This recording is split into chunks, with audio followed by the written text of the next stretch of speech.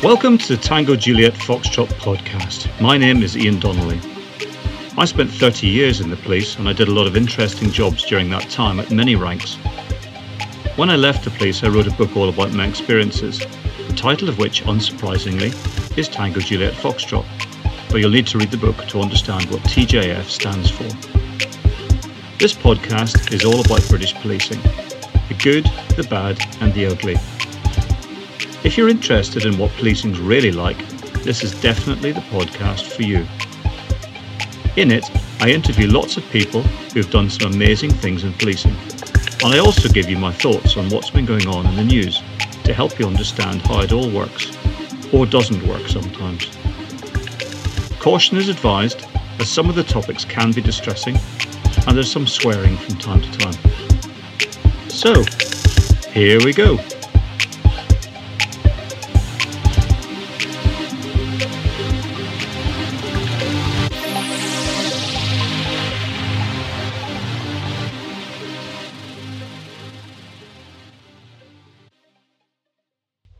Hello folks, welcome to episode 47 of the Tango Juliet Foxtrot podcast.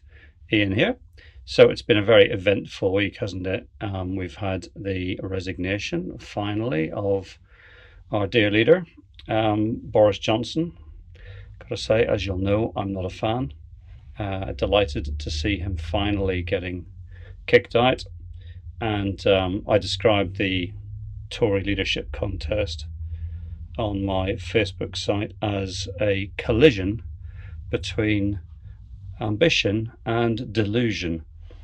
Some of the lightweights who are lining up, clearly believing that they have what it takes to be the Prime Minister, is worrying in the extreme, but hopefully none of them will get anywhere near it. I'm not even going to pretend that I know what the outcome of that particular contest is going to be. So, this week we've got a really interesting interview with someone who I had never heard of, but I saw a post that he put on LinkedIn that I find really interesting and quite intriguing. So I'm going to be speaking to Jay Warwick, and Jay describes himself, I'm sure this is correct, I'm sure he wouldn't have said it if it wasn't, he describes himself as the first openly gay black officer in the Metropolitan Police. And Jay joined kind of roughly around the same sort of time as me. So it's really, really interesting. And that's the thing I love about doing this, is that I get to speak to people from all sorts of different backgrounds who've all got one thing in common, and that is policing. But policing, of course, is a very broad church. And there are not only other, as you know from anyone who's listened to the podcast, you'll know that there are many different things that people can do in a long career in policing. But not only that, but policing is a much more diverse place than people tend to give it credit for. There tends to be this very lazy stereotyping of the organisation as being one that is not at all accepting of people who have got a different appearance or gender or ethnicity or sexuality. That was not my experience, I've got to say. But that doesn't mean to say that there were not instances, or even many instances, where that was the case. But I personally don't think that that is any worse in the police than it is in any other large organisation, particularly an organisation that is probably fairly male dominated just because of the nature of the job. But there you go. So it'll be really interesting to listen to what Jay has to say. Before we do that, I just want to have a little mini rant about something. It was an observation which I've had for a while, but was really brought home to me in sort of sharp focus this weekend. So we've just come back from a very nice weekend away in Shropshire. With the family and a couple of other families, sort of school mums and dads. Really good fun in our caravan. And what I really noticed this weekend, I mean, the thing is, since I finished in the police, and particularly, I suppose, since lockdown, we tend not to do that much driving particularly long distances, whereas this was a bit of an exception. And I must say, I do notice this as well locally where I live in the Midlands, and that is the really terrible standard of driving on the roads at the moment.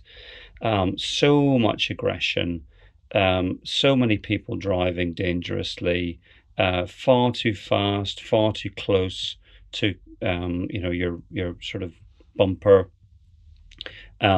Dreadful lane discipline on motorways, particularly you see people doing these crazy, dangerous undertakes on motorways, weaving in between lanes of traffic at high speed.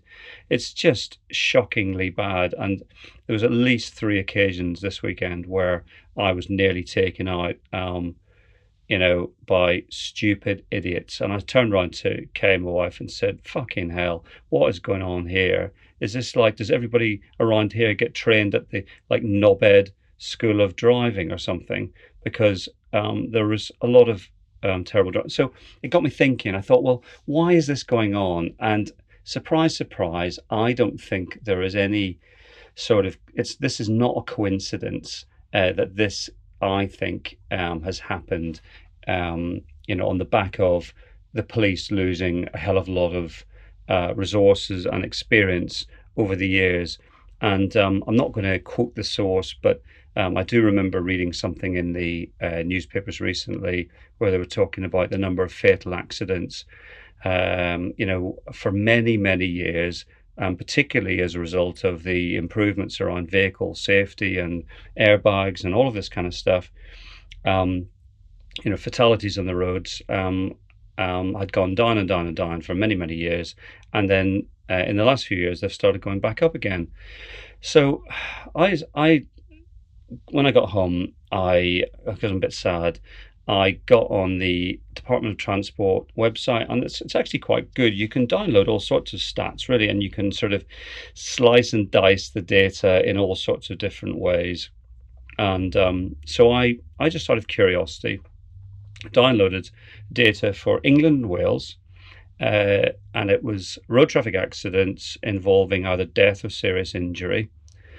And I thought, right, I'm going to go to 2010, where I'll do my first sort of cut, given that that's when the Wicked Witch, Theresa May, came into being the Home Secretary and started all this damage to policing. And then I'll finish around 2019. I deliberately didn't do 2020. I mean, there weren't stats for 2021, which was interesting. I'm not sure why. But I thought I'm deliberately not going to do 2020 because of COVID. The roads were incredibly quiet, so that would have been unrepresentative, I would suggest. So I did 2010 to 2019, dumped it all into an Excel spreadsheet, and that's when the trouble started for me, because I'm not very good with Excel. But I managed to muddle my way through. And eventually I had the headline totals. Sorry if this is boring the shit out of you, but I think it's important. The headline totals for each of those 9 years from 2010 to 2019. Anyway, surprise, surprise, there has been a 12% increase in serious injury and death on the roads in England and Wales since 2010. And given the complete knobheads that I saw driving around this weekend, it comes as absolutely no surprise whatsoever. And I've got to say, do you actually see traffic officers out and about the way we used to, patrolling the motorways? I mean, I'm sure they must be out there somewhere, but I don't see them. I don't know if you see them. We do see these highways agencies people, but they're about as, I mean, I'm sure they do a very important job in terms of keeping the traffic flowing. But in terms of enforcing the law and stopping these idiots, identifying and stopping these idiots and taking their cars off them or giving them points on their licenses, which eventually they end up getting disqualified for. They can't do that. They've got no enforcement powers whatsoever. So I don't know. I'm not sure. If I was the mother or father or family member of one of those people, I would really not be happy at all about what's been going on. And I would probably want some answers. And I would be wanting those answers from the people who made those decisions to take away all those resources that resulted in the death of my family member. But oh no, of course, the people who made those decisions will never be held to account. I would be very, very, very surprised if they ever do. But what I would be saying to anyone who's listening to this who lost a good friend or a close family member or someone they cared about on the roads as a result of stupid, bad driving, the first thing I'd be doing would be making a formal complaint to the Home Secretary and saying there's a 12% increase in deaths and serious injuries on the roads in England and Wales since your government came into power and took away all the road policing resources. So what have you got to say about that? Right, let's get into the interview with Jay.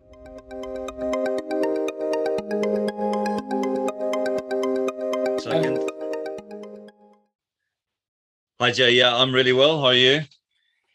Yeah, good. So I'm just trying to make sure that my iPods are connected and I'm not hearing this from the computer rather than. It all sounds, okay. It all sounds good my end. You going to use your camera? I am. 2 secs. Where is that? Where's that? Start video. Okay, just a quick caveat for this morning. I am gonna have to break off for about 2 minutes at 11 o'clock because that's no problem at all. My husband's got a medical appointment and the dog walker will be arriving at 11, so I need to go and put the dog's collar, get the dogs dressed and hand them over to the dog walker at 11, but it'll just take 2 minutes. Yeah, no, that's no problem at all, and I can just edit that little break out and stitch it back together again, no problem at all. Okay. So welcome to the Tango Juliet Foxtrot podcast. Nice to have you on. Let's just explain for people who are listening how it came to be that you came on my radar, really. So you posted what I thought was a really interesting post on LinkedIn this week, I believe, wasn't it? Early on this week, maybe back end of last week, possibly. Yeah, it's about Thursday, Friday, I think. Yeah, back end of last week. That's right. And I remember it really brought back memories actually, because it was a sort of a recruitment. I think it was part of a sort of like an advertisement. They call them advertorials these days, don't they? For the Met Police, showing a white police officer. I'll put the picture actually in the podcast notes, showing a white police officer in full uniform and a black male slightly in front of him, both running, and the strapline was another example of police prejudice, ? Or another example of yours, making the point that actually the black person who's running is also a police officer, and it was challenging people's perceptions of the police, really. So, and then you went on to talk about some stuff which I'm sure we'll cover in more detail in the podcast itself. So, so just explain to me your background very briefly. I believe you've only just recently retired. Is that right?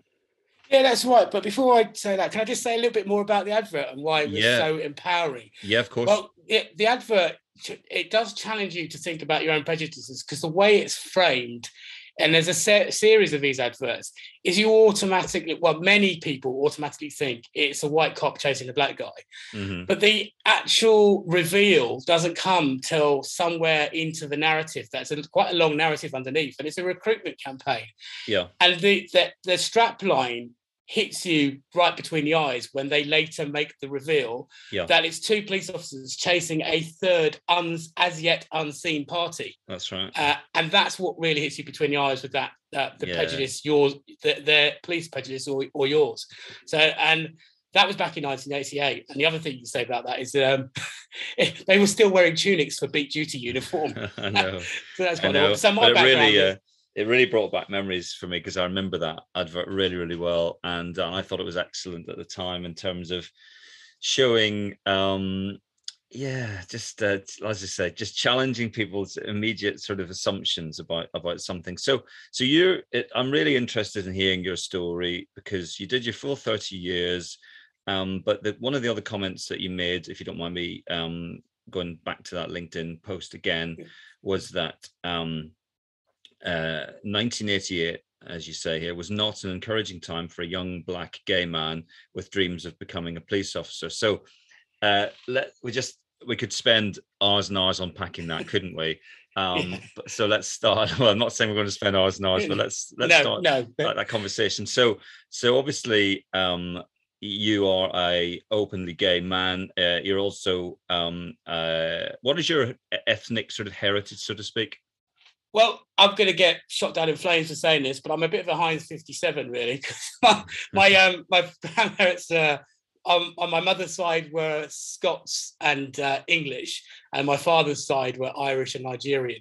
Right. So okay. I've got that my mixed race color comes from Nigeria, and Right. I found out not so long ago, been doing some research, that from what's called the Yoruba tribe, which is a middle to high caste tribe in Nigeria. But my father left my mother when I was 6 months old, so I went into foster care. Right. And so I was with my mother's best friend, and I grew up for the first 10 years of my life.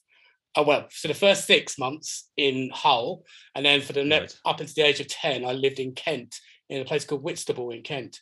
Oh gosh, on the you coast. really did move around then, didn't you? And then I came back to live with my real mother and my stepfather when I was just after my 10th birthday. So I grew up in Ealing, and I went to Ely. Did you say Ealing? Ealing, Ealing, West Ealing. sorry, West Ealing in London, not Cambridge, right. no.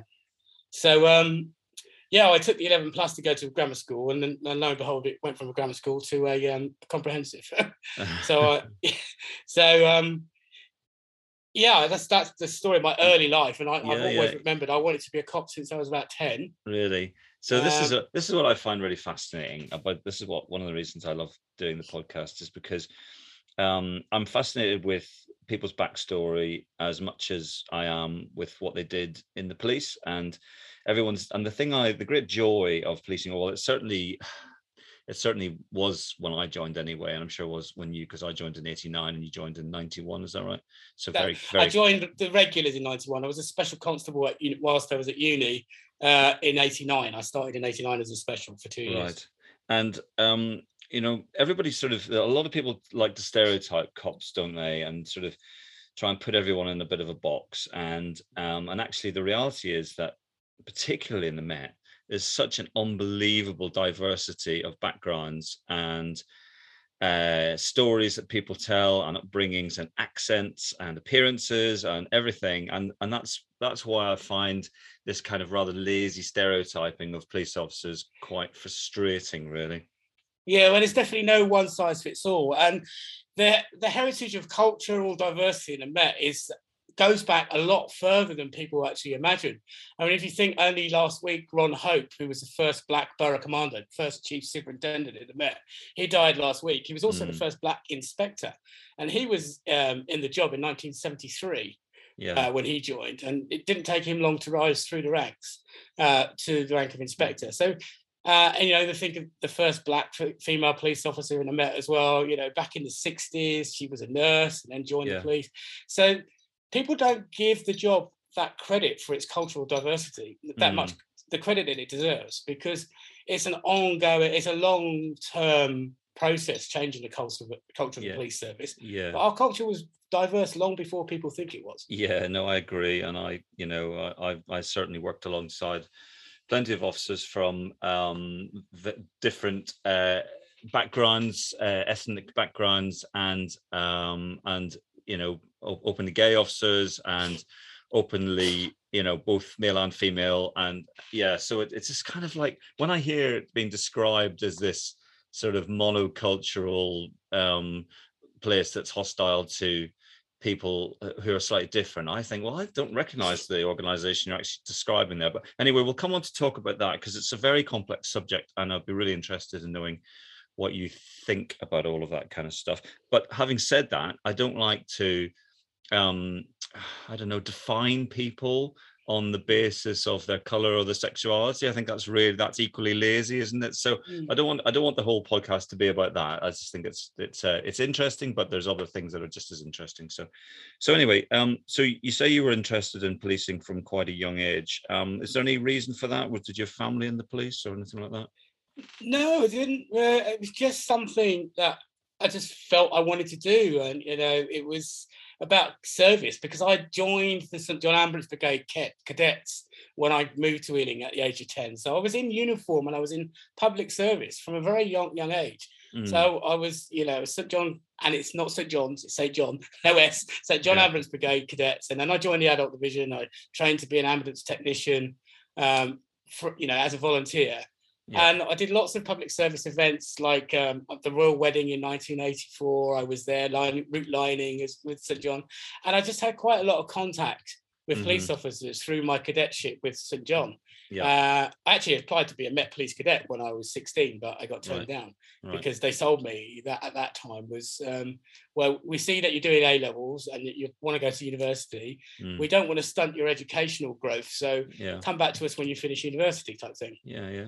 Seems reasonable, I suppose. But so that's what sparked it. It was the public service and uniform public service in me from a young age, and the contact that I had with police officers, which was largely good. I mean, I'm not saying all the garden is rosy, because there are definitely people who have suffered from different minority cultures, but as you say, we'll come on to that.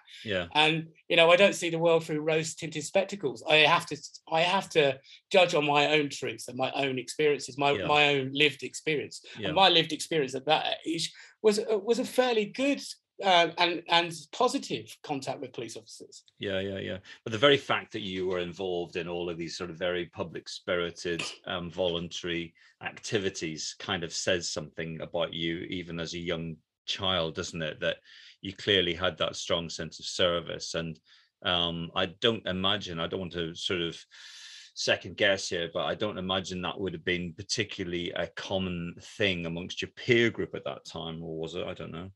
No, not. I mean, some people were in the Army Cadets. I tried the Scouts first, or the Cubs. I didn't really enjoy the Cubs, so I actually got poached by somebody on doing a first aid course with the Scouts, and St John said, "Well, you come away with us and come and see what we do." And I just thought I bought more into that because there was the public duty side of it. You go to football, the Sunday League football, you'd go and provide the first aid for that. And there were, other events like, the Royal Tournament, the theatre, used to go to the theatre to do the first aid in the theatre. There's so much activity, and that's what really drew me in the first place. And some of my peers were doing other public spirited things, but mostly they were centered around sport. I've got to ask you this, because as an ex-DI in a public protection unit, I've got to get my apologies in before I ask this question, because this is just me. Okay, this is just my background, that sometimes, because of the things that you do in policing, it kind of just messes with your head sometimes. And we dealt with an awful lot of allegations of safeguarding nature against adult helpers in certain youth organizations who were clearly in those organizations for all the wrong reasons. Did you ever see any of that sort of creepy behavior whenever you were doing that? Absolutely not. No. I mean, I'd heard about it in other organizations, particularly in scouting, but not directly for me. No. I mean, I went to the Ealing Division of St John Ambulance Brigade. I rose through the ranks as a cadet because they have a rank structure. And I found it very formative. That they were formative years for me, and I had nothing but. I mean, they didn't even have DBS checks back then. It was terrible. I know. This is in the days whenever people just it was like letting wolves out amongst the lambs, wasn't it? Really? Yeah, absolutely. But no, I had a really positive experience in the youth movement. We even went to a joint. The Scouts used to have what's called a jamboree, which was a massive camp, and I think it's just up the road from where I live now in Buckinghamshire. And there are different youth organisations there. So you had the Boys Brigade, you had the Scouts, you had us, the St John, Red Cross Youth, I think they were called, and it was just a hodgepodge of different youth organisations. And I didn't, but it's not something you discuss openly as a young 12-year-old boy. I didn't hear about it back then, but I'm sure there were issues. It's probably a really unfair question to ask you. I've probably massively hijacked you, because again, I've just challenged myself on that question, on the sense that for all I know, you could have had a really terrible experience that you've kind of buried away psychologically for years, and I've just absolutely ripped the top off that scab. No, absolutely not. I mean, there was some very influential adults in my life, in that period of my life, who completely the antithesis of what your experience as a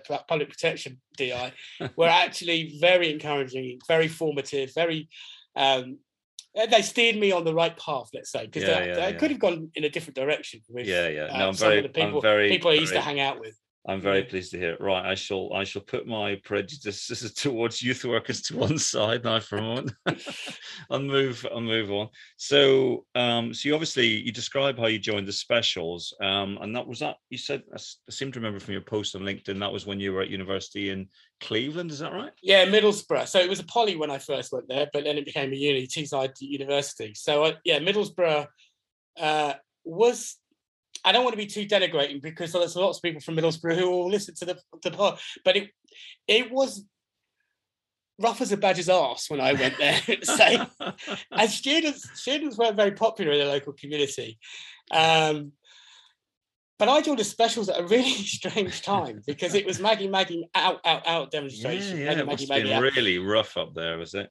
But it was interesting because I was the first ever special constable who was also a serving member of a National Union of Students.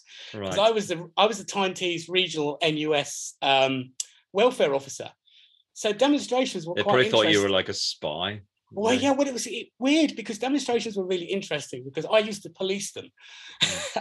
And so I was mistrusted by the police and I was mistrusted by the students. So it was kind of a rock and a hard place. Perfect. Yeah, it's yin and yang, isn't it?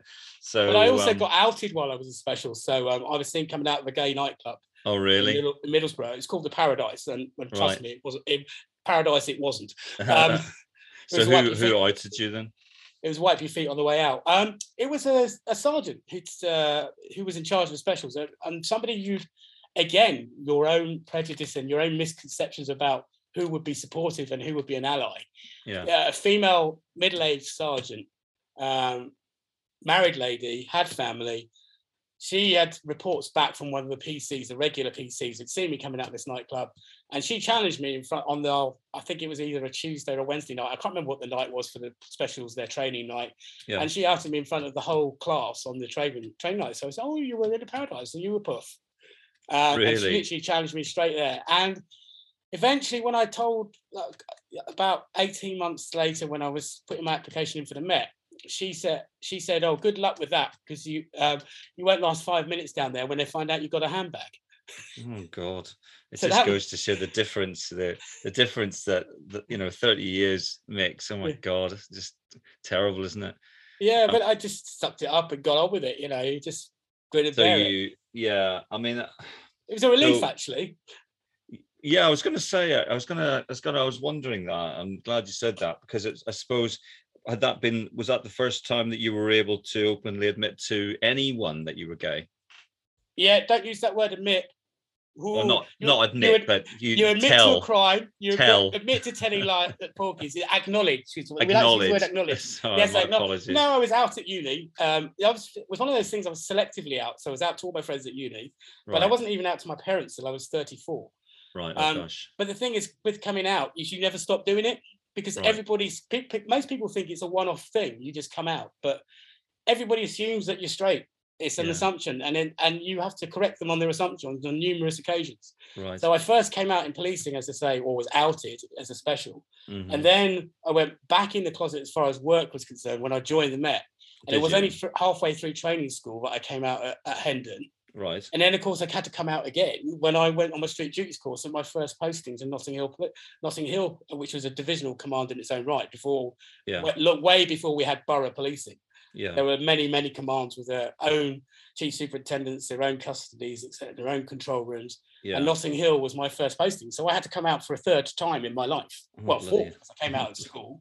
Then I was outed in the specials, and I came out at Hendon, and I came out. So it's an ongoing process. Well, that's really interesting, and I've learned something there, because I didn't know that. But when you describe it like that, it makes complete sense. And so notwithstanding what we said right at the start about how the Met is a lot more diverse than people give it credit for being, or not just the Met, the police service nationally is a lot more diverse than people think it is, and a lot more tolerant and accepting as well.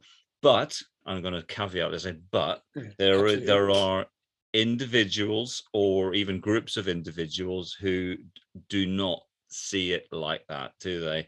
And they're right, and have got a downer on anyone who dares to show any sort of individuality for whatever reason, whether that's a sort of flamboyant dress sense or whether that's a odd kind of choice of haircut or anything, but sexuality and ethnicity are the sort of the two biggies, I suppose. So how did you find it yourself whenever you joined the Met? How were you treated as a black man or a man of mixed heritage, and as a openly gay man? Yeah, it's interesting. I'll have to sort of preface that with that. Every time people ask me about that, it's bizarre. I see myself as a cop first. I'm a police. Well, I was. I still got used to saying I was rather than I am. And people used to introduce you at parties. Oh, this is Jai's a cop. I'd say, no, I'm not a cop. It's what I do for a living. But the flip side of that is when they talk about me being a black gay cop, I was like, no, I'm a cop first and I'm black and gay second. Yeah. And it was, when I first on the job, it was difficult because people didn't know what to make of it. I mean, I was the very first black openly gay cop in policing, as far as I know, because I was out, say, in 89 and then again in 91 and 92. Yeah. So people's responses were quite interesting. I'll tell you one about a TSG officer, a little story when we were training at Hounslow for public order training, level 2 public order in a bit. But my first experience was when I came back from a holiday, just during my probation at Hendon, at Notting Hill rather. Someone had what we call banjoed. For the listeners, banjoed means someone's forced open your locker. Somebody banjoed my locker and then managed to put it all back together again and lock it. Yeah. And on the inside of my locker when I came out from holiday was quite explicit poster for a gay sex video. And it was, I can't remember what it's called now, but it's a popular gay porn video star called something Tom of Finland. That was it, Tom of Finland. Yeah. And this poster was quite explicit, not warts and all, but a leather clad guy in chaps and a leather studded hat and all the rest of it. Yeah. And it was stuck to the inside of my locker. And so I told my street duties instructor about this, and it wasn't a complaint. I said, someone's done this. He said, big deal. And unbeknown to me, he'd gone to the chief superintendent and said, this is out of order. I'm not having this. And the chief super called me into his office and said, right, this is not acceptable. I mean, bear in mind, this is 1992. I am going to send out a memo. I said, please don't, Gov. I just don't want to rock the boat. And he said, no, I'm going to find out who did this. So he sent out, in those days we didn't have email, so it was a memo went out saying from the chief super, and if nobody owns up and this happens again, I'm going to, I hate the word because it's not really a word, but we use it. I'm going to forensicate your locker, and I'm going to get fingerprints. I'm going to find out who did it, and they'll be having a meeting without coffee. So that's how strong the support was for me then. But then was the other irony is that everyone used to take the piss out of you and call it and give you nicknames. There were nicknames back then, and pet names, but they would poke fun. They would make the gay jokes and everything, and with self-deprecation. And lots of people say that if you join in, you're encouraging it, you're participating in it, and you're facilitating it. But back in those days, you just did. You went along with it. Yeah. But the interesting thing was that no other members of teams at that police station were allowed to take the piss out of me, because they would used to say. My lot would say, yeah, he may be a puff, but he's our puff, so we're the only ones who could take the piss out of him. So it was almost endearing on one hand, and then the other was like, they're still calling me a puff. Yeah, I know it's very strange, isn't it? I mean, there is this whole thing, and I've had this conversation, a sort of similar version to this conversation with several other podcast guests about the humor in policing, which is very often used as a kind of coping mechanism to deal with some of the crappy stuff that you have to deal with, but which sometimes goes just way too far. And knowing what is good-natured banter, stress diffusing banter, and what is nasty, specifically in targeted individual behavior is, well, I had, you could probably tell from the way the conversation's going, I'm quite a strong character, quite forceful, and I pick my battles and I know which ones I can win, but I had my line and no one would cross it. People knew where my line was, and I wasn't frightened of going toe to toe with someone in the locker room and telling them that they were out of order. Yeah. So that's how it was for me. But unfortunately, that's the word. I've just remembered the phrase that they use in diversity training is acquiescing. So if you join in with the self-deprecating jokes, you're accused of acquiescing. Yeah. For me, that doesn't quite hit the right note for me, because it's sometimes it's self-protection, sometimes it's, you know what, I really just didn't care. And most of my colleagues didn't care. It was like, I had this conversation with people over the years and said, the big issue, problem I've had as far as diversity, let's say, is from being a short ass, because I'm only 5'7.5". Really? The half inch counts, people. It really does count. And so back in the day, before I joined, you had to be 5'8" to be a Met officer for a male. Before that was 5'10". And they only reduced it in the late 80s when they realised they didn't have any enough people from China and the Orient. I can't even say the Orient now because that's very imperialistic. But from China and Vietnam and Asia, Southeast Asia, they didn't have many Asian police officers, so they reduced the height, or they did away with the height restriction. So the biggest problems I've had over the years is not from being black or gay; it's from being a short ass, and that's from both the public and internally with the police. And I remember people getting the piss taken out of them for pretty much every conceivable reason, and I had the piss taken out of me because I was from Ireland. Anyone from Wales, particularly if they had a very strong Welsh accent, would get slaughtered. The Scottish people, the Jockneys, that's right, I mean, they'd get slaughtered. Everyone got slaughtered, didn't they, for different reasons. And so it's just part of the culture. And I think there's something, it'd be interesting to know what you think. If you take that away from policing, I mean, so there's these horrific disclosures recently of things like the Charing Cross, horrible kind of vile. WhatsApp type stuff going on. And taking the pictures of the corpses, it's horrific. Bodies. We don't help ourselves. It's lots of own goals are scored. Yeah. I mean, in terms of badness, if 10 is the worst it can get, and 1 is, you wouldn't blink an eyelid. These are 10s, aren't they? And no one wants to see that. But I suppose where I'm slightly nervous at the moment is that if you make the organization so terrified of people saying anything that might offend someone, then I don't think it becomes a very unattractive place to work. I don't know what you think on that one. Well, I'll give you my take on offence in a minute, but with the piss taking, I was once told, and I firmly believe, and I tell other people this, is that if they're not taking the piss out of you, they don't like you. That's right. As soon as you get the banter going and they're taking a piss, providing it's not crossing the line, and bizarrely, once you've got your nickname, you're in with the in crowd. Quite often these days, in those days, you sort of chose your own nickname sometimes, but most of the time, it was given to you. But it was part of belonging to a tribe, as it were. And it's acceptance. So if they're not taking the piss out of you, you need to worry. But going back to offence, and this is a broad church expression, and there's always exceptions to the rule. I believe that offence is something that is taken, not given. And if you don't take offence, you're not offended. If you're not offended, then you take the sting out of the tail. And if somebody's trying to be offensive and trying to rile you or get a response, I just choose not to be offended.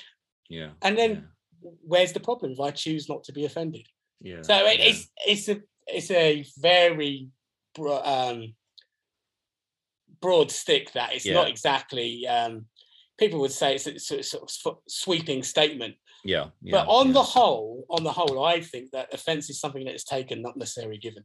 Yeah, definitely. And there are professional offence people, professional people who are professionally offended. And that's the thing, isn't it? On my experience, I'd probably pretty much every rank that I was in was that some of the people who were very quick to play that card, so to speak, the I'm offended card.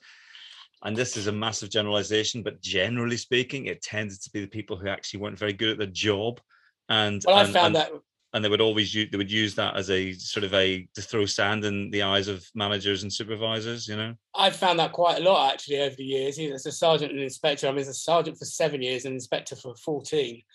And yeah, even trying to get rid of people who have, let's say, a diverse culture, whatever that be, if they're one of the 9 special characteristics. Quite often, as a black gay male, I was disciplining people or writing people up or giving people action plans. Yeah. And they would try and play a particular card with me. That don't work. I mean, I would say to people, I'm not writing you up for being dangerous because of, I'm writing you up for being dangerous because you're dangerous. Yeah. And, you know, and you need some sort of development. Giving people development plans and action plans doesn't mean that they can turn around and throw that in you. And people have known over the years, you can't throw that one in my face because I won't stand for it. But the trouble is, you've got other people who are offended on someone else's behalf. And that just blows my mind. That just blows my mind. I know. You're offended. God.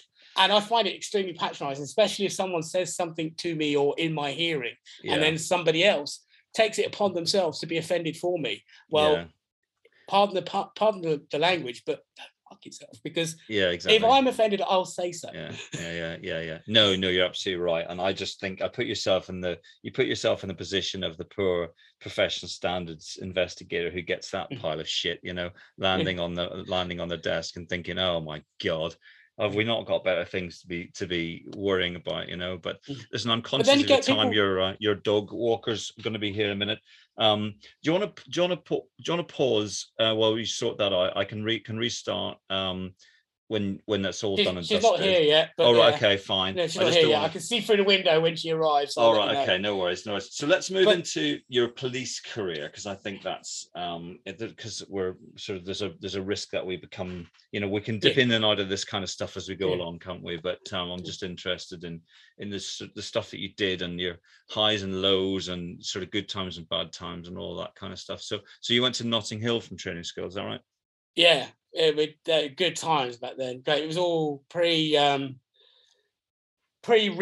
and having to get authorities to do a little plainclothes work, and I had a great time. I had some good results there. Did a lot of plainclothes work. Nicked burglars in the act, and real good proper frontline hardcore policing where we walked the beat. You know, whether it was pissing down with rain, it was freezing cold, you walked, and that's where you learnt your craft. And as far as I'm concerned, back then again, street craft is something that has been lost. So I'm going to test my memory of call signs. Bravo Hotel, was it Notting Hill? Yes, Bravo Hotel. Hey, look at that. 194 Bravo Hotel. Excellent. Bloody hell. The old grey matter is obviously still completely. Still there. Yeah. So Notting Hill. My only experience of Notting Hill was only the dreaded Notting Hill Carnival every year. So I policed the Notting Hill Carnival quite a few times over the years as a uniform PC. But I would imagine, so I was Clapham in those days, and they tended to put, as you probably remember, they tended to put officers from areas like Clapham, Brixton, Stoke Newington, Hackney, the places where there's a large sort of Afro-Caribbean community. They tended to put us on the sort of those parts of Notting Hill that potentially were flashpoints, like sort of St Luke's Road, All Saints Road, Radio 1 soundstage. That's right. I don't know if they still do that anymore. I mean, it's but I can see the rationale for doing it. So what was it like for you as a local officer during that period? Because it was, I mean, if people have never been to the Notting Hill Carnival, I would say to anyone, go to the Notting Hill Carnival at least once in your life, because it is an unbelievable spectacle, isn't it? There are so many so many sides to the same coin as well, because it can be incredibly uplifting, it can be hedonistic, it can be, but at the same time it can be nauseating, it could be scary, it could be just if you don't like crowds, for starters. It's not something, even on Children's Day, it's not somewhere I'd take my kids, I'd have to say. It's terribly frightening. The amount of sexual assaults that go on, all that kind of stuff. It's an incredible experience. But I will say that the vilest and most vehement form of racism and prejudice that I've ever had is while serving at Notting Hill Carnival, and it's not from colleagues. It wasn't from colleagues. It was from members of the public. Yeah, no, And I can remember. It was from the black community as well. They used to focus in on black and Asian officers. Yeah. And they would target us. Yeah. And and throughout my career, not just Notting Hill Carnival, it would be, I would say, that's a general rule of thumb from my career. The worst form of hatred that I've ever had from around being black has come from the public. And you get you're a coconut, you're black on the outside and white on the inside, and you're a bounty bar and all that kind of stuff. And I would I would rail against that. It would, after a while, it became water off a duck's back, but it still hurts. And then I've always got this. There's this catch-22, and they can't have their cake and eat it. When they talk about there aren't enough black people and Asian people in the police, but as soon as you join, they say, "Oh, treated like shit." Well, yeah, why do you want to be a cop? You shouldn't be a cop. You're black. You're a traitor. Well, you can't have it both ways. Either there aren't enough black police officers in the force, or you want people to join. And if you want people to join, well, don't treat us like shit and call us traitors. Yeah, and then exactly. spit at us when you see us in the street. And we used to. I've never understood that. Never understood it. We used to feel very protective towards our black and Asian colleagues in those environments, because they got so much shit. It was unbelievable. Being called Judas by pretty much everyone who walked past them, and spat at, and it was just horrible, really, really horrible. But yeah, I mean, I remember some of the, was it scary or was it just unnerving? No, it was pretty scary, actually. The time when it really felt dangerous there to me was always on that last evening, which was the Bank Holiday Monday, isn't it? Bank Holiday Monday. Yeah, Bank Holiday Monday. Yeah. And it's drawing towards the end of the evening and the end of the carnival, and most of Mr. and Mrs. Nice Person have all gone home, haven't they? I mean, don't get me wrong, there's still going to be lots and lots of decent people there, obviously, but mostly people have been drinking all day. The sound systems are going to have to be turned off. That was always the trigger point, at some point. And then there is a real tension building, isn't there? And that all the Shield serials are all fully kitted up with flame proofs and shields, all ready to go. But you, the poor old uniformed cops, are like right in the middle of it all, aren't you? Oh, you're basically cannon fodder until the cavalry arrives. Yeah, I mean, I've been on both sides. I've been the cannon fodder and I've been the cavalry. But it's scary, mate. It's that Twilight Zone, isn't it? And it's literally at Twilight. It's starting to get dark. And you see large groups of youths all starting to get masked up and putting the hoods over their heads and everything. And you think, oh, this is going to kick off any minute here, But I always just feel sorry for the residents as well, because their houses get trashed, don't they? Well, people go and dump in the basement areas. They literally go and defecate and urinate in the people's basements. These days, they board it all up. They put boarding, as in horizontal boarding, across the basement areas, the basement flats. So it's all their flat is in darkness. But that costs them thousands of pounds, doesn't it? Yeah, that costs them thousands of pounds to do that, doesn't it?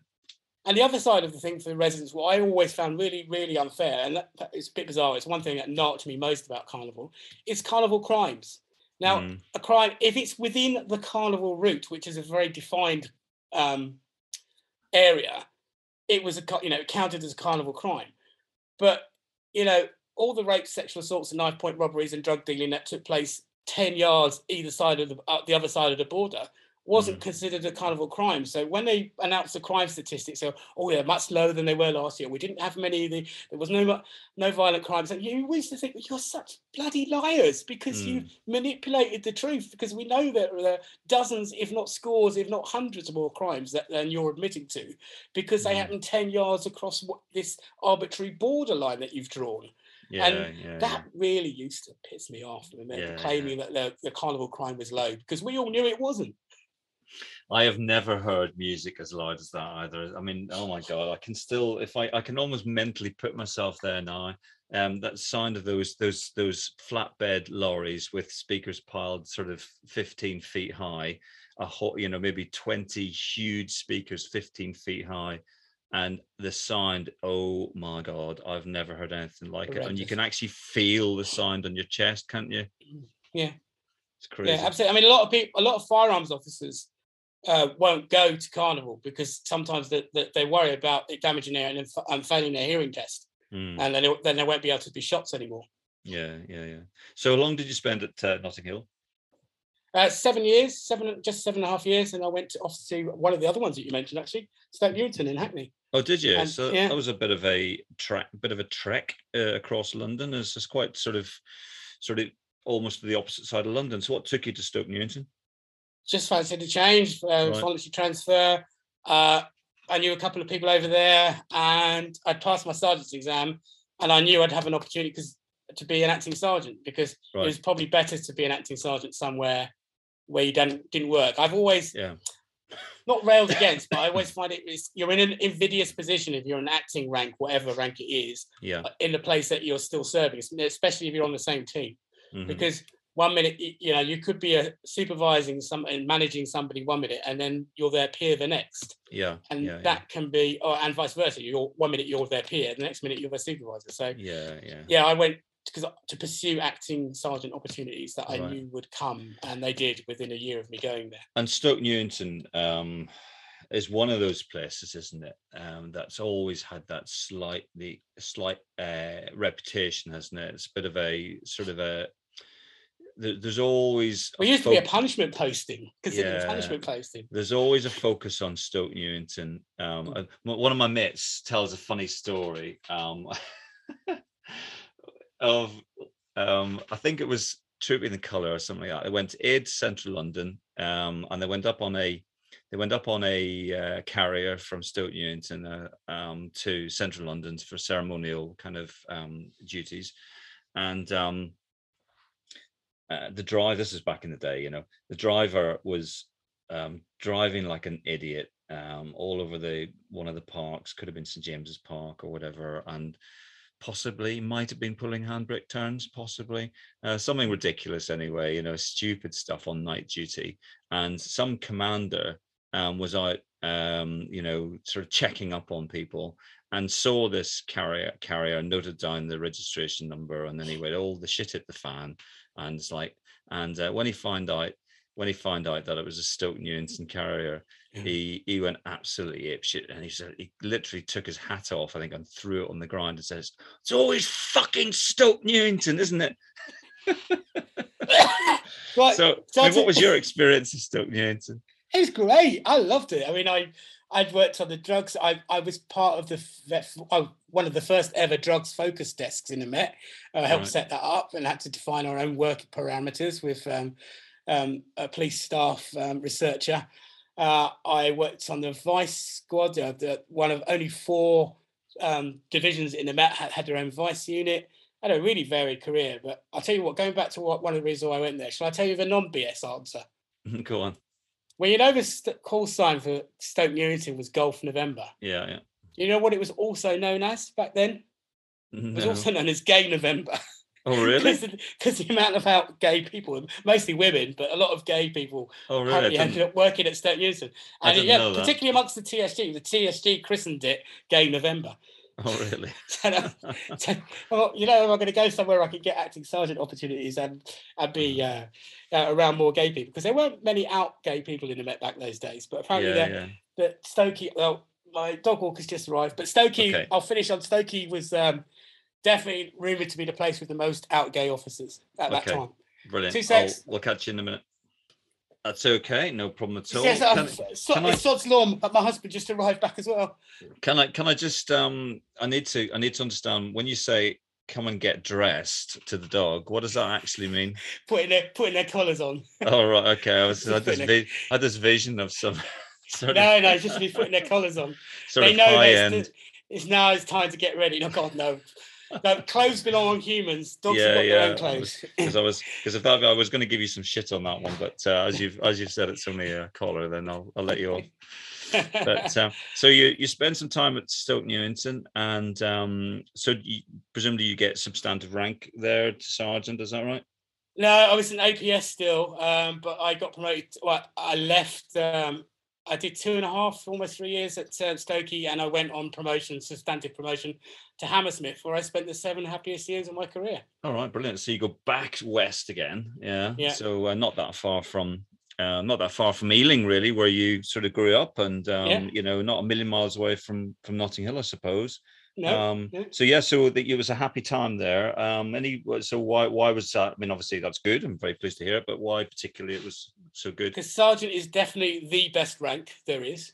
Yeah. Because you have the most autonomy. If you have decent managers or leaders, well, there's 2 categories: there's managers and leaders, and all leaders can manage, but not all managers can lead. But we go on to that in a different. But I had a fantastic leader, fantastic borough commander, one of the best chief superintendents I've ever worked for was Heather Valentine. Right. Now Heather Bailey. She's now the chair of the SIA, Security Industry Authority. Right. And she was you talk about inspirational women. Yeah. She was incredible.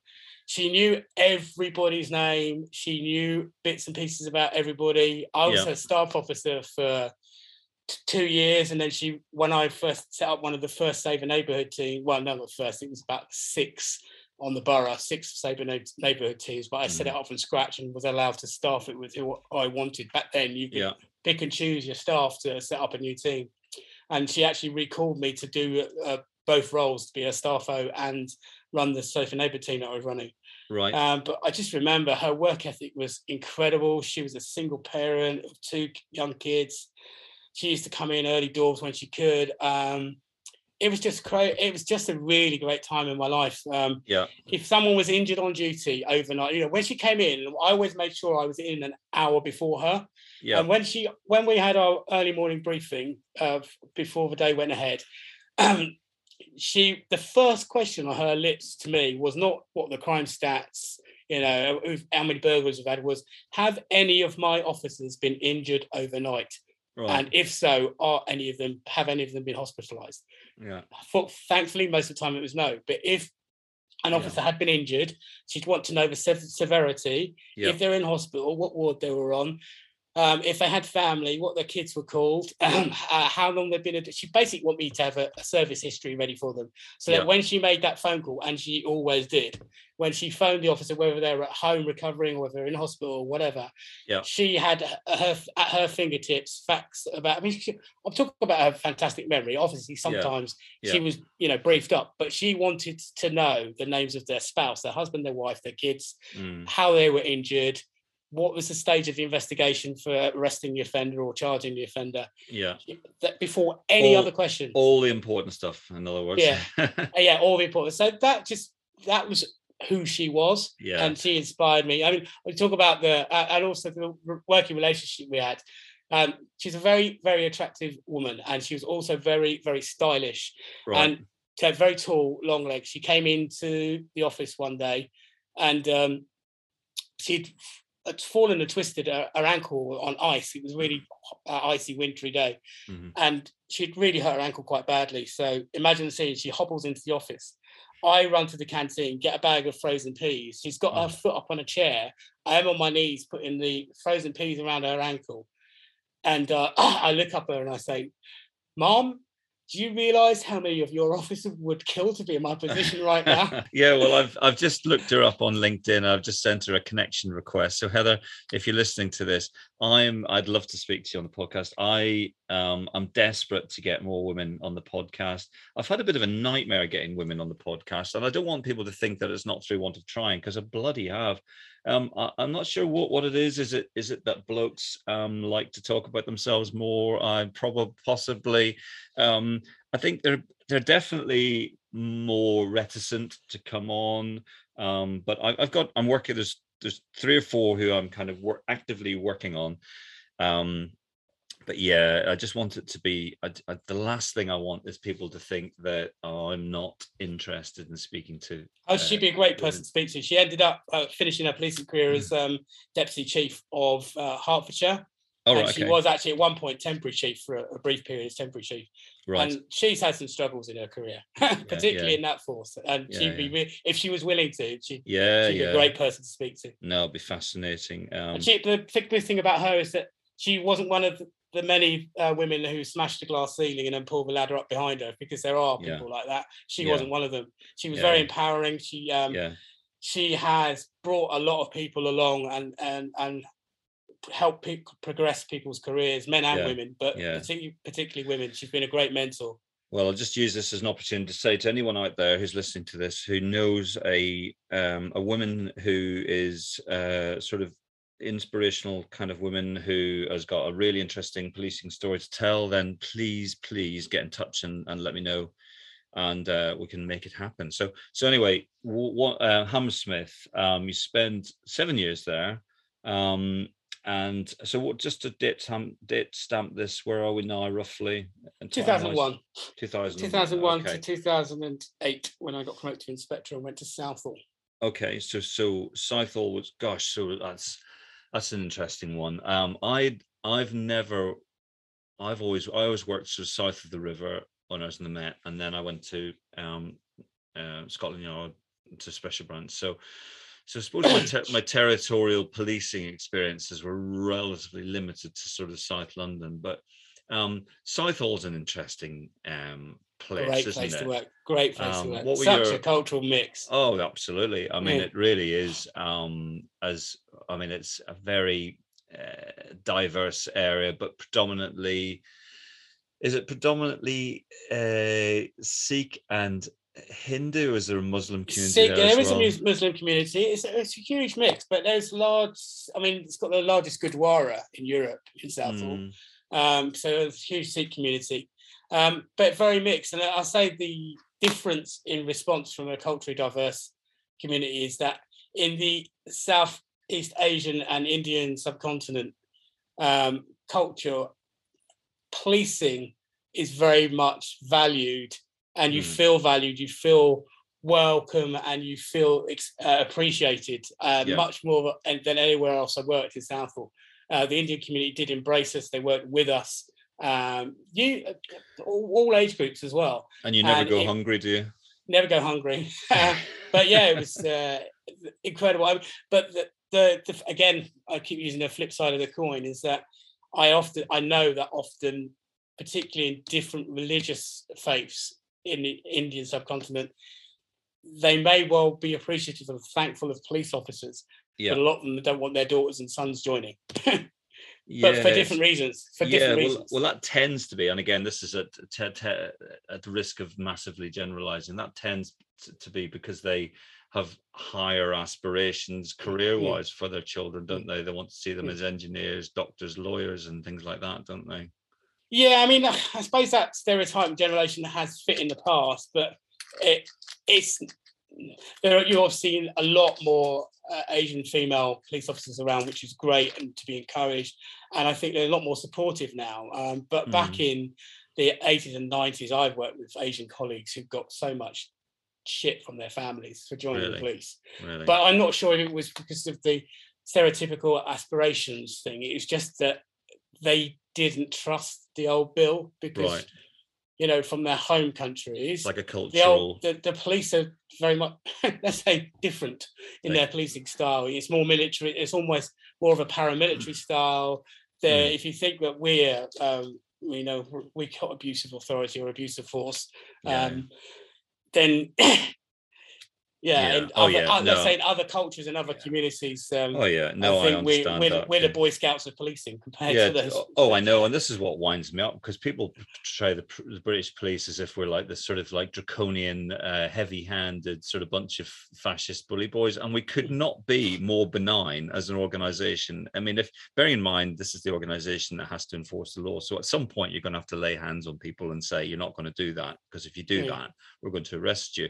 But really, we're unbelievably benign compared to pretty much every other police force in the world, aren't we? Yeah, and on that point, I think the biggest ills that we face, particularly amongst the younger members of our community, is that quite often when we come across people, we are the very first people in their lives that have said no to them, or you cannot behave like that. That behaviour is unacceptable. And because we're the first people to say no to them and the first people to challenge their behaviour, that's why we get such a let's say not violent, but aggressive response. The response is quite often, you can't tell me that. That's right. You can't say no to me because no one else has ever said no to me. That's So right. I think that's the problems that we face in modern day, I think. Mm-hmm.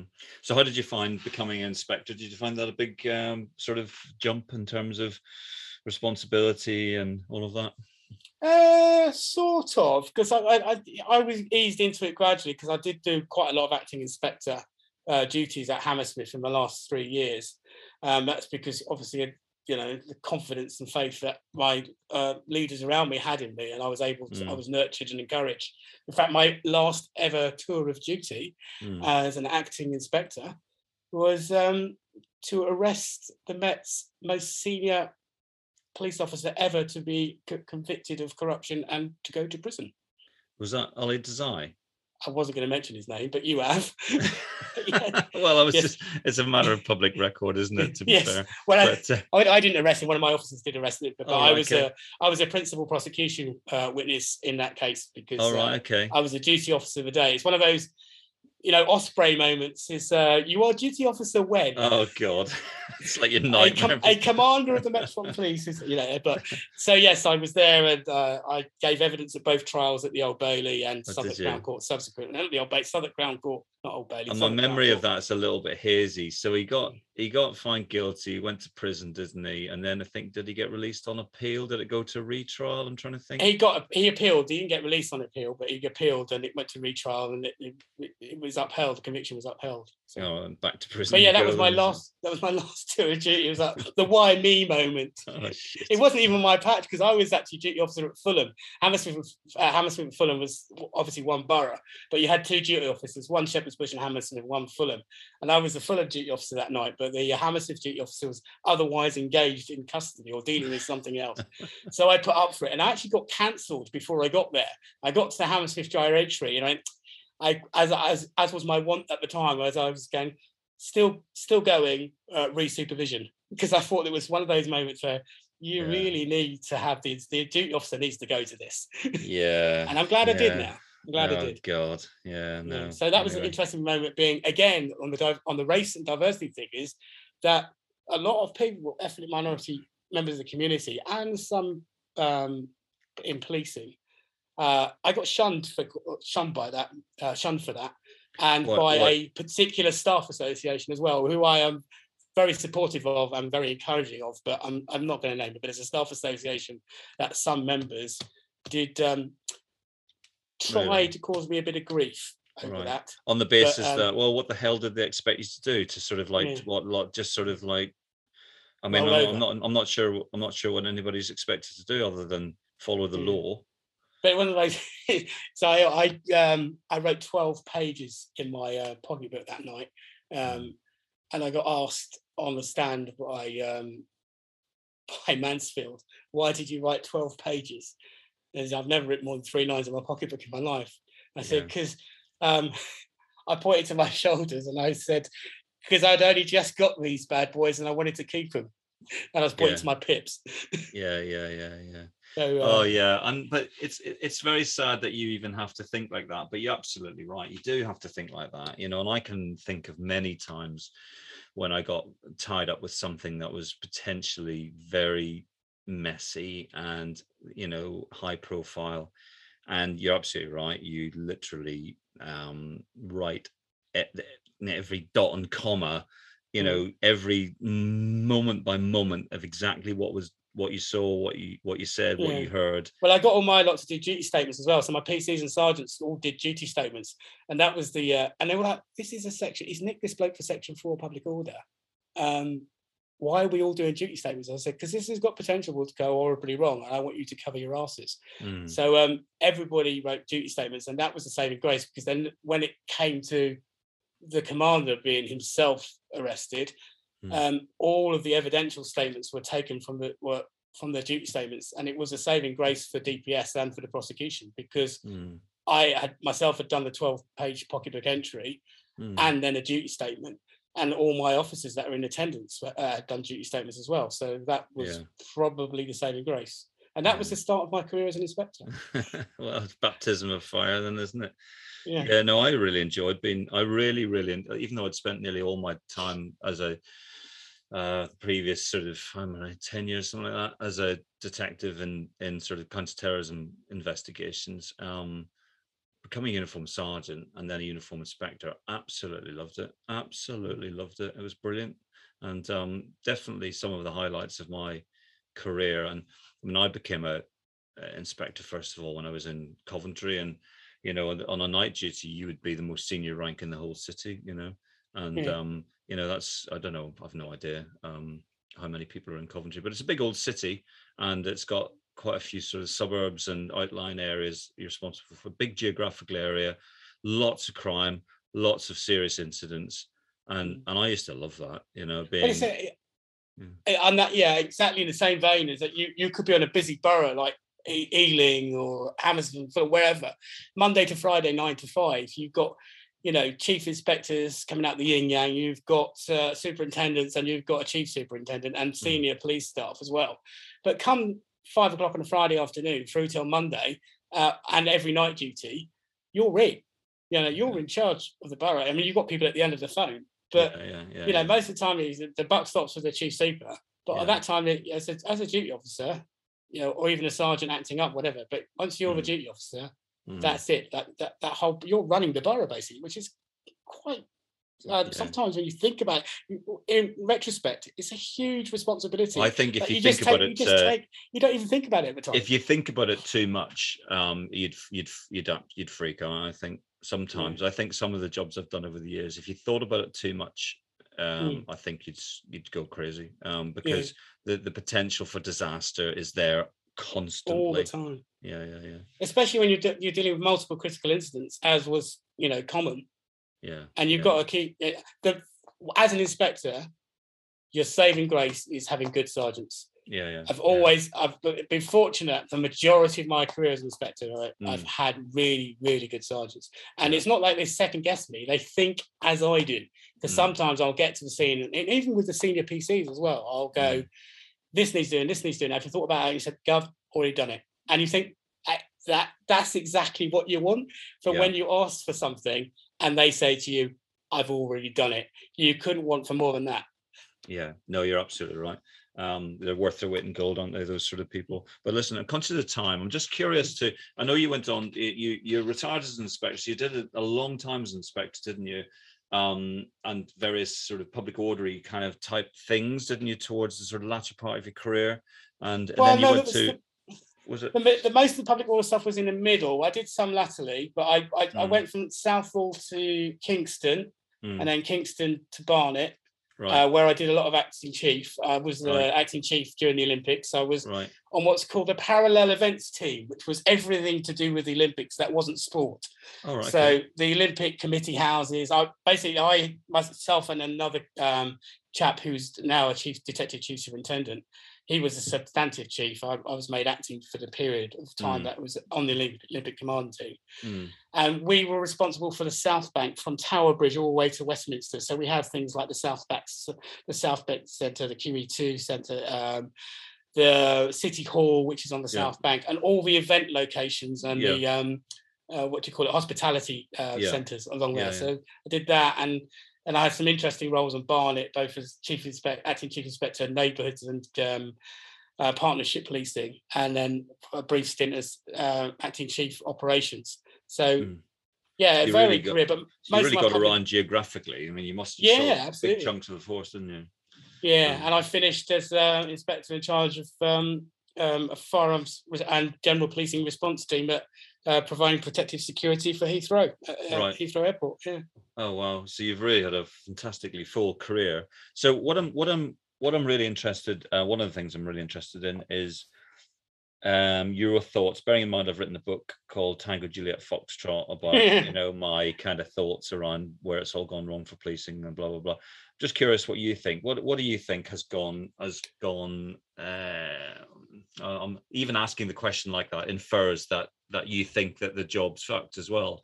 You might think the job's all right, but where do you think the organisation is at the moment? I think we've as a result of some horrific own goals by people who should never have been carrying a warrant card in the first place, which is quite, and on a few occasions, is the job is entirely at fault.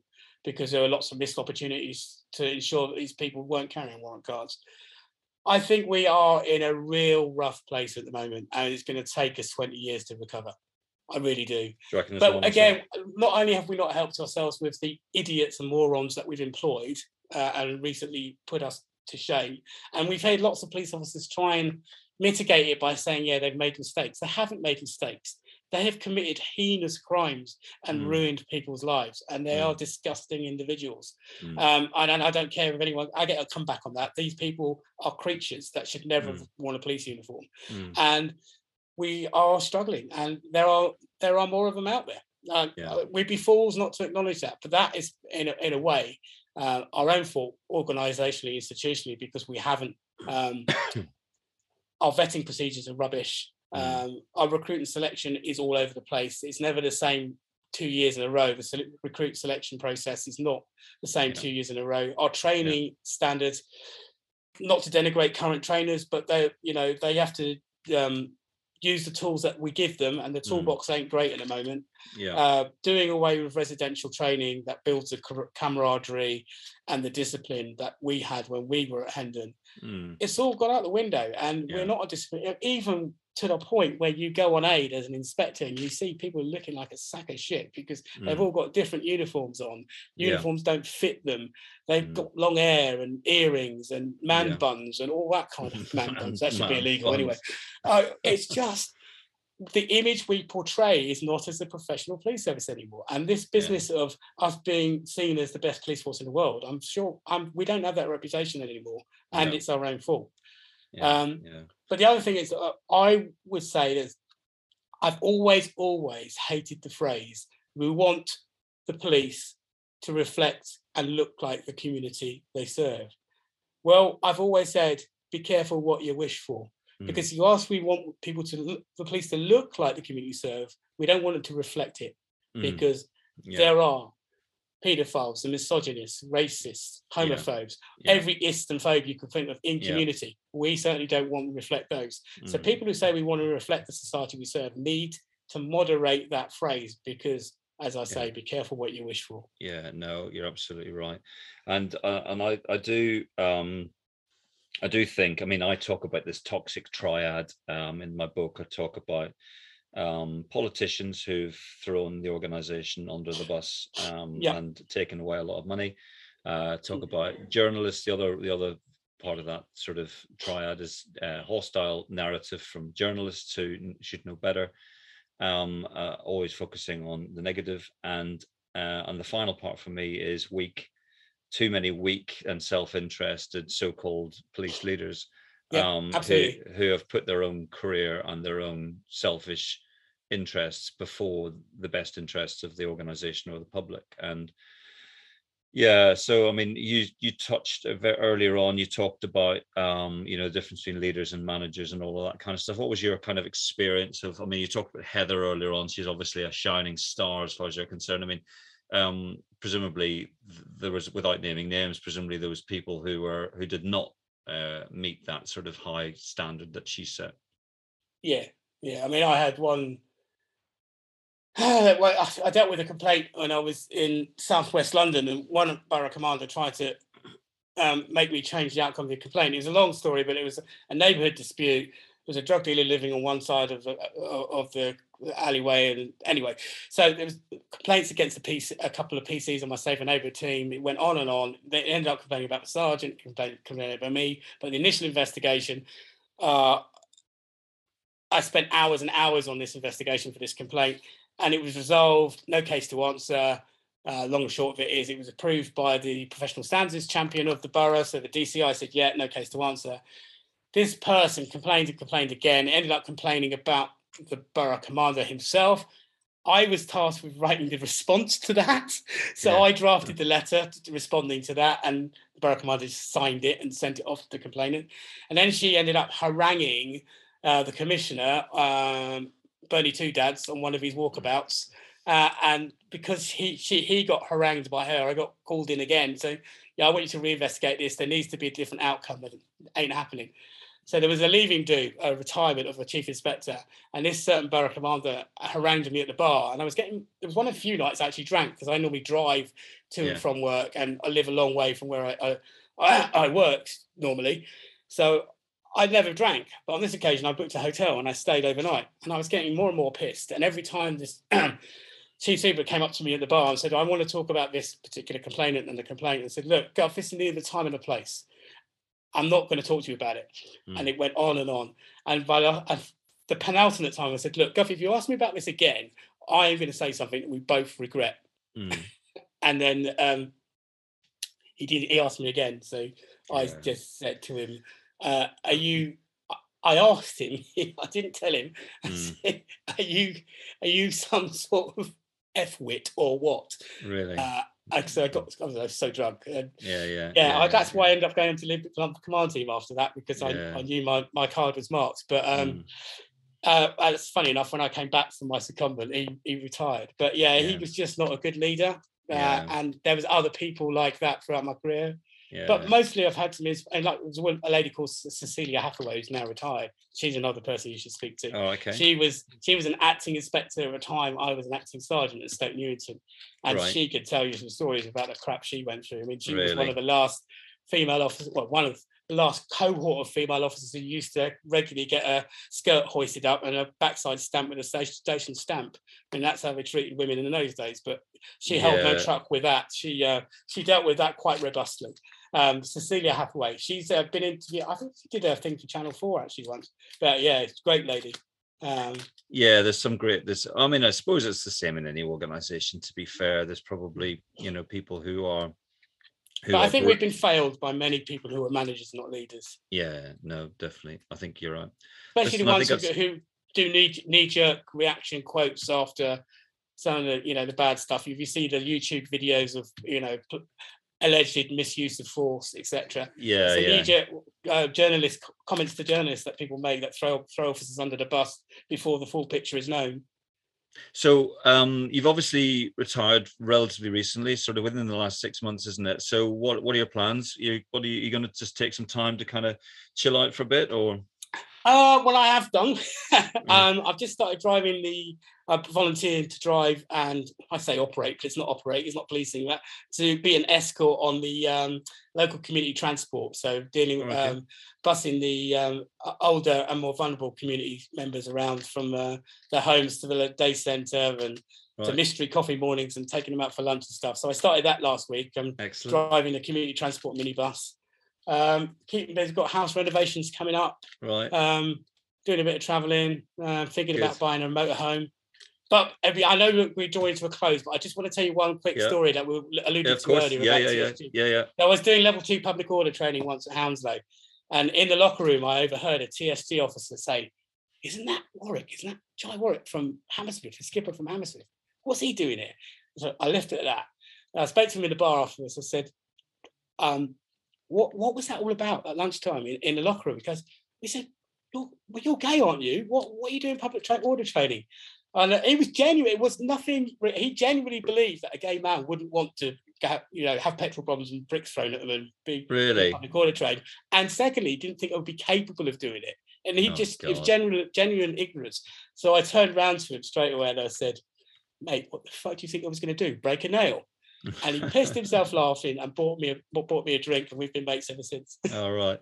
Yeah, I mean, that's the thing, isn't it? Sometimes people just say things that are just basically unbelievably clumsy, but there's no malice intended. There's a story which I could, to illustrate that point. I'm not going to tell it because it still makes me cringe now. It would make me cringe telling the story, even if it wasn't on a podcast, even if it was in the pub. I still find it, a lad from up north who said something to a member of the public, meaning it as a compliment, and it was oh my god, I just die when I think about it now. So but listen, this has been really fascinating, really interesting. I've learned a lot.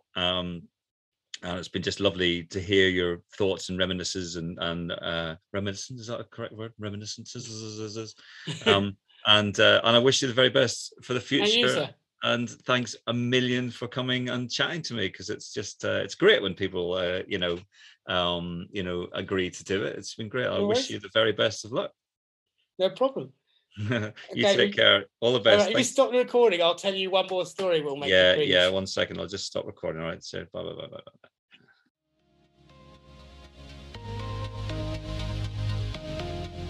If you're enjoying the podcast, I'd be really grateful if you can give it a 5-star review on either Apple Podcasts or Spotify. Equally, if you've read my book and enjoyed it, then I'd be really grateful if you'd give it a 5-star review on Amazon, as that's probably the only platform you can use to review books, apart from Goodreads, I think. And if you want to contact me to tell me anything or ask me anything, you can do that by sending an email to Ian, IAIN, at ik-insights.com, which is my work email address. And finally, if you'd like to be part of the Tango Juliet Foxtrot Facebook site, you can find it, funnily enough, on Facebook. Thanks a lot.